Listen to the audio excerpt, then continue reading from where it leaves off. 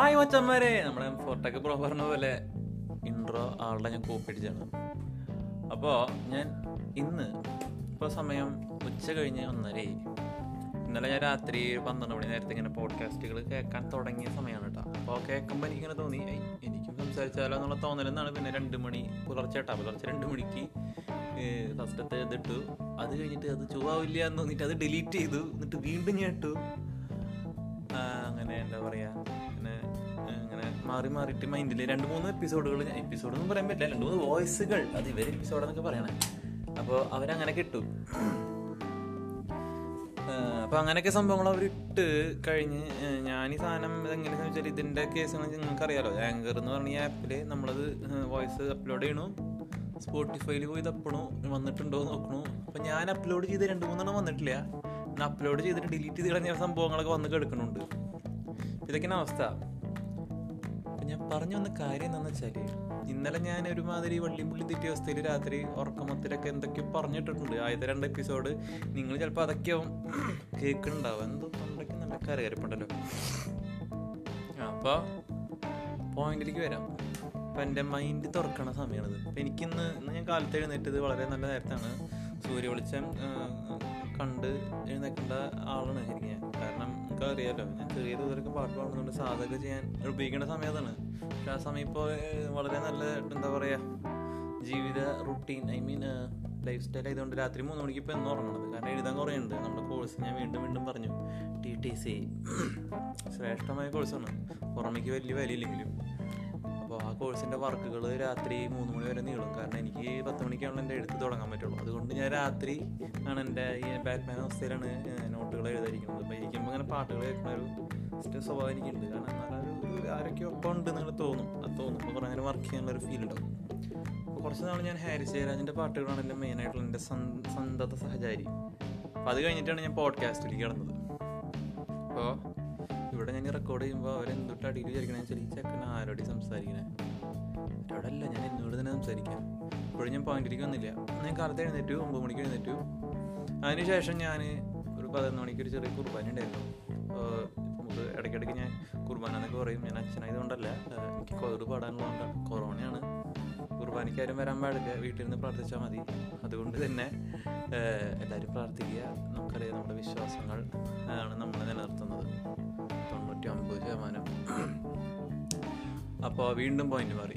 9 മണിക്ക് എഴുതിയിട്ട് ഞാൻ 11 കുർബാനയ്ക്ക് വേണ്ടിയിട്ട് റെഡിയായിരുന്നു. നമ്മുടെ വീട്ടിൽ പണികൾ നടക്കുന്നുണ്ട്.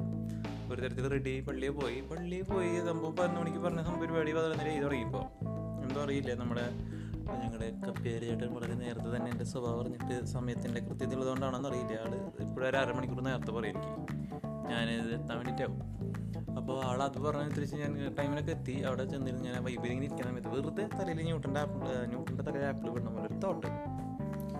അതായത് എന്താണ് സംഭവം, ഞാനിങ്ങനെ പല തോട്ടുകളും ഷെയർ ചെയ്യുമ്പോൾ ചിലപ്പോൾ നിങ്ങൾക്ക് ക്ലിക്കാവുമോ എന്ന് എനിക്കറിയില്ല, എന്നാലും ഞാൻ പറയാം. നമ്മളെല്ലാവരും വ്യത്യസ്തരല്ലേ, വളരെ വളരെ വ്യത്യസ്തരാണ് അല്ലേ. ഒരാൾ വിജയിച്ച വഴിയിലൂടെ തന്നെ നമ്മൾ വിജയിക്കണം എന്ന് യാതൊരു നിർബന്ധമില്ല. അപ്പോൾ അവരുടെ വഴികളും നമ്മുടെ വഴികളും വ്യത്യസ്തമായിരിക്കും. ചില ആൾക്കാർക്ക് അവരുടെ വിശ്വാസം പ്രാർത്ഥനയില്ല, ചിലർക്ക് പ്രാർത്ഥനയിൽ യാതൊരു വിശ്വാസമില്ല, അവരുടെ പ്രവൃത്തിയിൽ വിശ്വസിക്കുന്നവരുണ്ടാവും. അപ്പോൾ എനിക്ക് നിങ്ങളോട് ഇന്ന് പറയാനുള്ള തോട്ട് ഫോർ ദി ഡേ എന്താണെന്ന് വെച്ചാൽ, നിങ്ങളെ ശക്തമാക്കുന്ന വിശ്വാസം എന്താണോ അതിലൂടെ നിങ്ങളായി മാറുക എന്നുള്ളതാണ്. ഐറ്റല്ലിയൊക്കെ നിങ്ങളെ ശക്തമാക്കുന്ന ഒരു വിശ്വാസം എന്താണോ അതെന്താണെന്ന് എനിക്കറിയില്ല. എന്നെ ശക്തമാക്കണ വിശ്വാസങ്ങൾ ഒരിക്കലും നിങ്ങൾക്ക് സ്യൂട്ടാവില്ല. അങ്ങനെ സ്യൂട്ടാവണ പോലെ ഒരേപോലെയുള്ള സ്യൂട്ടാവുന്ന ആൾക്കാരാണ് ഈ ഒരു ഫ്രണ്ട്സ് ടീം എന്നൊക്കെ പറയപ്പെടുന്നത് കേട്ടോ.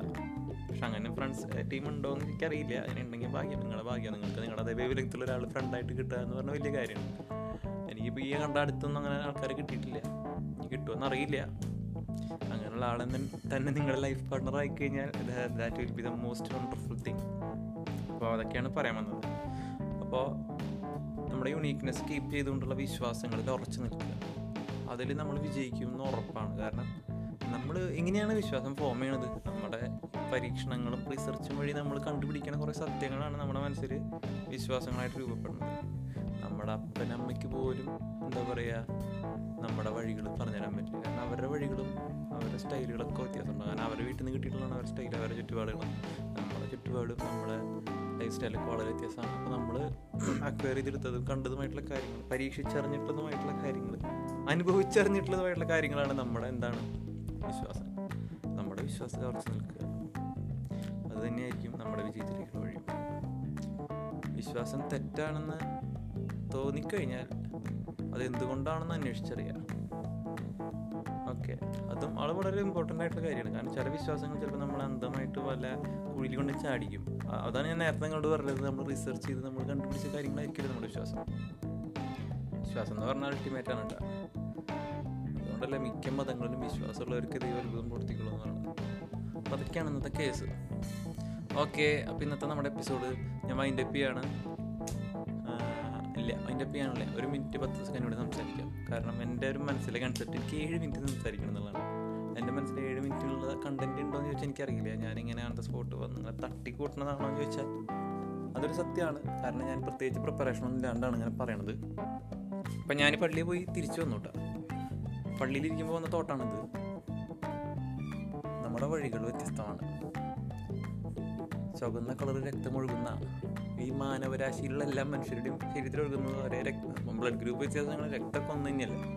ഹോമോസാപ്പിയൻസ് അല്ലെങ്കിൽ ഹോമോസാപ്പിയൻസ് എന്ന് പറയുന്ന നമ്മൾ മനുഷ്യവർഗം വ്യത്യസ്തരാണെങ്കിലും, നമ്മുടെ മതങ്ങളും ജാതികളും കൾച്ചറെല്ലാം വ്യത്യസ്തമാണെങ്കിലും, നമ്മൾ വന്നതും പോണതും മനുഷ്യ ഗർഭപാത്രത്തിൽ നിന്ന് വരുന്നു ശരീരപ്രകാരം. മതം പറയുന്നത് നമ്മൾ സ്വർഗത്തിൽ നിന്ന് വരുന്നു, സ്വർഗത്തിലേക്ക് തിരിച്ചു പോകുന്നതാണ്.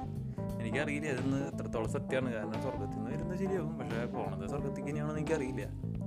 അപ്പോൾ എനിഹോ നമ്മളെല്ലാവരും എന്തായാലും കുറേ കാര്യങ്ങളൊക്കെ പോലെ തന്നെയാണ്, എന്തൊക്കെ നമ്മൾ വ്യത്യസ്തതകളുണ്ടെങ്കിലും. അപ്പോൾ believe in yourself, believe in your uniqueness. ഇന്നത്തെ നമ്മുടെ എപ്പിസോഡ് കഴിഞ്ഞു. ടാറ്റാ, കാണാട്ടാ.